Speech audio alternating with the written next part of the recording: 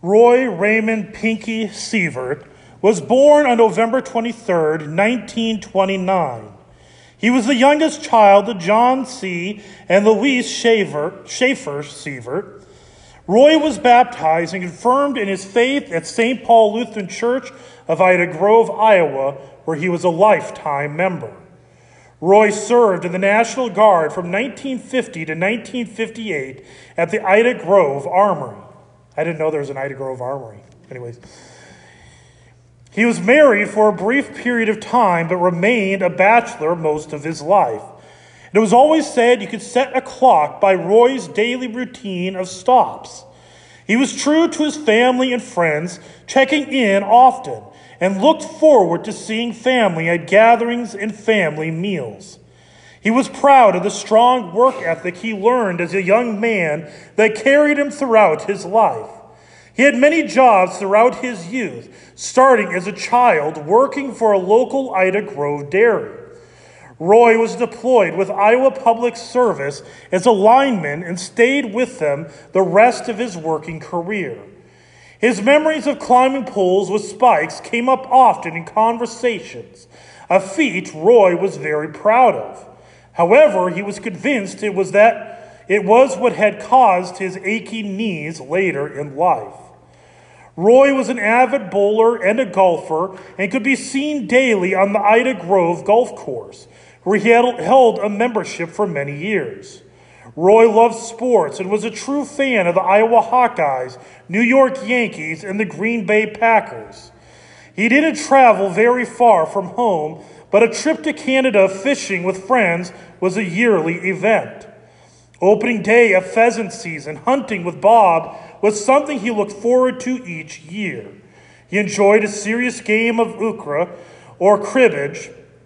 Crossword puzzles were a challenge, but he rarely gave up until he solved each one.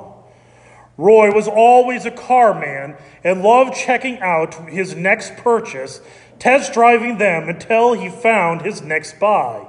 He went for rides in the country to check out the crops and wildlife. He was preceded in death by his parents, siblings, and nephew. Roy is survived by his sister-in-law, Lucille Sievert, nephews, nieces, and their families. Grace, peace, and mercy to you from God our Father and our Lord and Savior, Jesus Christ. Amen. The verse for the meditation today is taken from that reading from Hebrews 12 you heard a little bit ago. This past Monday, when we met at the funeral home, one detail about Roy's life came up. And it's one that came up again in the obituary. One that came up when I went to the clubhouse almost right afterwards, because we had our pastor's day at the golf course. I got a 0. That's right. That's because I didn't play. So that's the key to getting a low score. Don't play. But one of the things that kept on being talked, the thing that was brought up, is that his life was very routine, very routinized. You knew exactly where he was going to be, at what time. You could set your clock to his life. You could look out the window. If you're on the route, he'll be passing by at a specific time. I was told at the clubhouse was that if there was a day they're playing cards, and it was 8 o'clock, for example, and it didn't matter if they were done playing cards or not. He got up, he left, because he was going to go visit someone at that time. And part of Roy's schedule, part of his routine that myself, Pastor Salcido, can attest to, was that on the second Thursday of the month at Golden Horizons, he would be there to hear God's word, to receive his supper. Throughout his life, his faith was always a part of that routine. The brief periods that he was in Morningside, he was still there. I messed with my head with a little bit. I'm like, am I at the right place? But He was there. If he was not there, you figured something was up. But see, the thing is as detailed as his plans were, as his routines were, there is someone who has a much more in-depth schedule. And it's fine-tuned to every last little itty-bitty detail. And it is the very reason why, as we gather here today, there is hope. Because you go all the way back to that familiar event recorded in Genesis 3, after God had created the heavens and the earth, where there was no sin, no sickness, no decay, no death. God gave a simple rule to the first man and the first woman. Do not partake of the fruit in the midst of the garden. You can eat of any other fruit, but don't eat that one. But one day the woman was out by that tree, and the serpent was there, and he said exactly the words that would work on her. She was seduced, and she partook of it. Now, men, before you sit there and say, the world would be so much better if it weren't for women, it won't work, because if you read in the text, it tells you that she gave it to the man who was with her, which means he may not have talked, but he was there the entire time, and he heard the entire conversation, and he didn't grab the serpent and try to slingshot across the garden, or try to grab the fruit and throw it like he's Aaron Rodgers. There you go, my Packers input. He didn't do those things. He was listening to the whole thing. And he was seduced by the same conversation. And he partook of the same fruit. And so the world fell into sin. Death entered the world. Sickness entered the world. And it was a sickness and sin that passed through the generations to every child of Adam and Eve, all the way to you, to me, to Roy. Now, a lot of times you come to a funeral, and sometimes the pastor will get up there and he'll tell you just how absolutely wonderful the person is. And they'll go through the whole laundry list, and they'll tell you, well, listen, whenever his parents told him to take out the garbage, he always did it, never ever argued, always washed the dishes. Whenever he saw a lady to walk across the street, he always did it. Even if he was at a red light, he'd pull out and help the lady. I know I'm exaggerating. But they kind of go off this list as I see this person's good enough to get into heaven. And meanwhile, you're going to sit there and hear the same list and be checking the same thing. Am I as good enough? Am I as good as them? You're not good enough. Neither was Roy. I'm not good enough for salvation, because we inherited the same sin from Adam and Eve. I could say that not because there's some moment that Roy did that really stood out.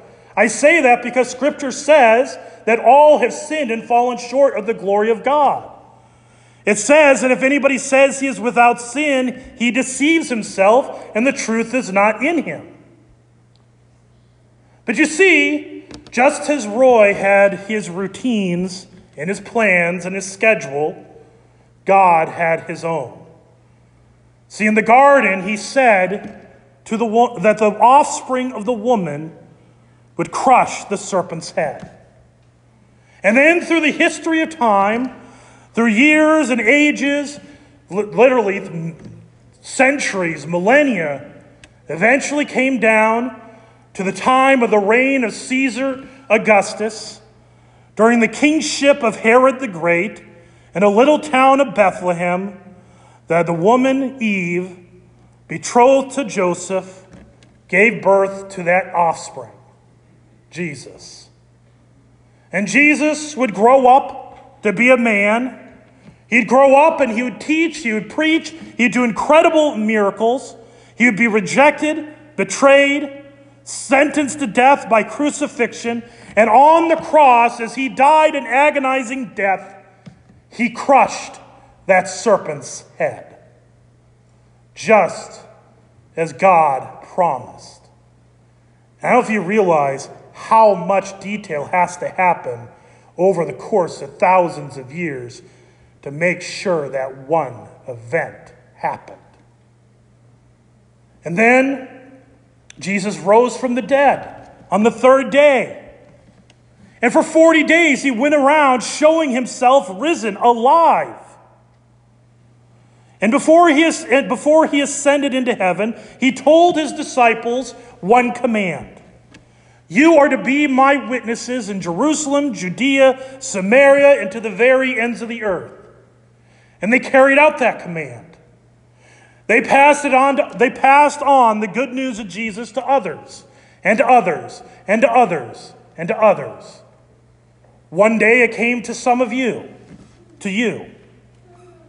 And one day it came to Roy. Because it was that day that Roy was carried to the font. And the pastor said over him, I baptize you in the name of the Father, and of the Son, and of the Holy Spirit. Amen. And in that moment, in that time, in that place at St. Paul Lutheran Church, not at this building, the gospel came to Roy. On that specific moment, on that specific day, and that specific time, he was declared a child of God. He received the forgiveness of his sin. Though he was born a sinner, he received the new identity as a beloved child of God, an heir of paradise. And so throughout his life, as this passage, John 12, it says, or Hebrews 12, looking to Jesus, the founder and perfecter of our faith, who for the joy that was set before him endured the cross, despising the shame, and is seated at the right hand of the throne of God. See, I kind of realized that would be a great passage for Roy. Because back in, I think, February or March, it was right before he was moved over to Omaha. It was right at the beginning of COVID. And I came into the hospital, and the first issues with the pacemaker. And we had a nice conversation. And he was watching classic Yankees baseball, which is why I knew I had to use one that had a sports reference in the Bible verse. See, if you ever wonder, is it okay for pastors to use sports in sermons? The book of Hebrews says yes, you can. But I do that, and also because I remember on that day, he did not know what was going to happen when he went to Omaha. But one thing he knew is where he was going.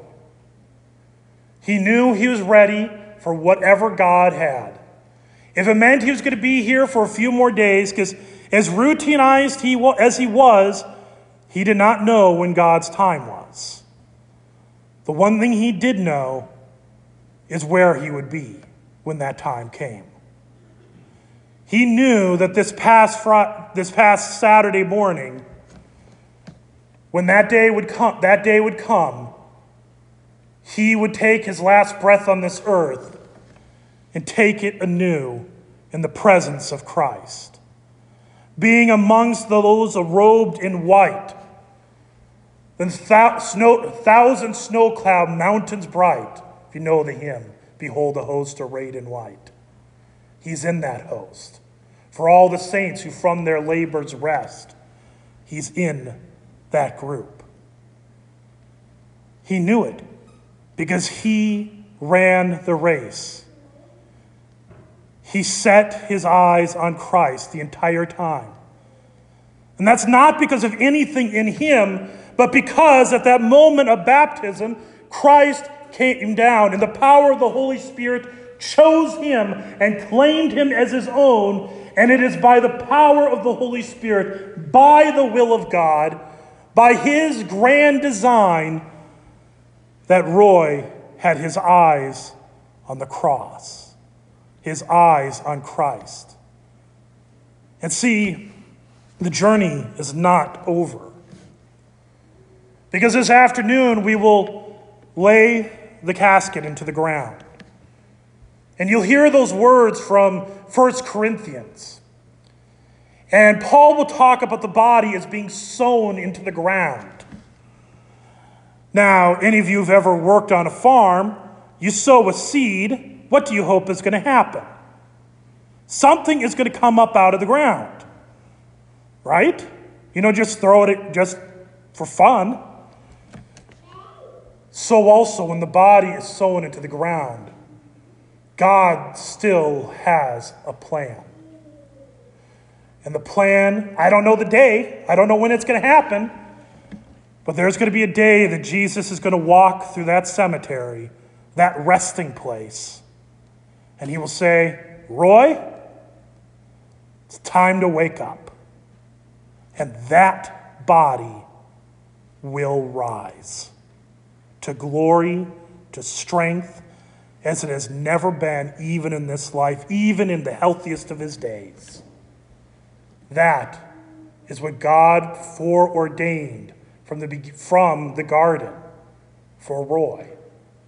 And for all those who believe in him, all those who walk the course and set their eyes on the founder and perfecter of our faith, Jesus Christ, the destination is the same. The resurrection of the body and the life of the world to come, where there's no sickness, no death, no scorching heat, no drought, no blistering winters, only eternity in Christ. Till that day comes, to him be all glory. Amen. The grace, peace, and mercy of our Lord and Savior Jesus Christ keep you in the one true faith, the life everlasting. Amen.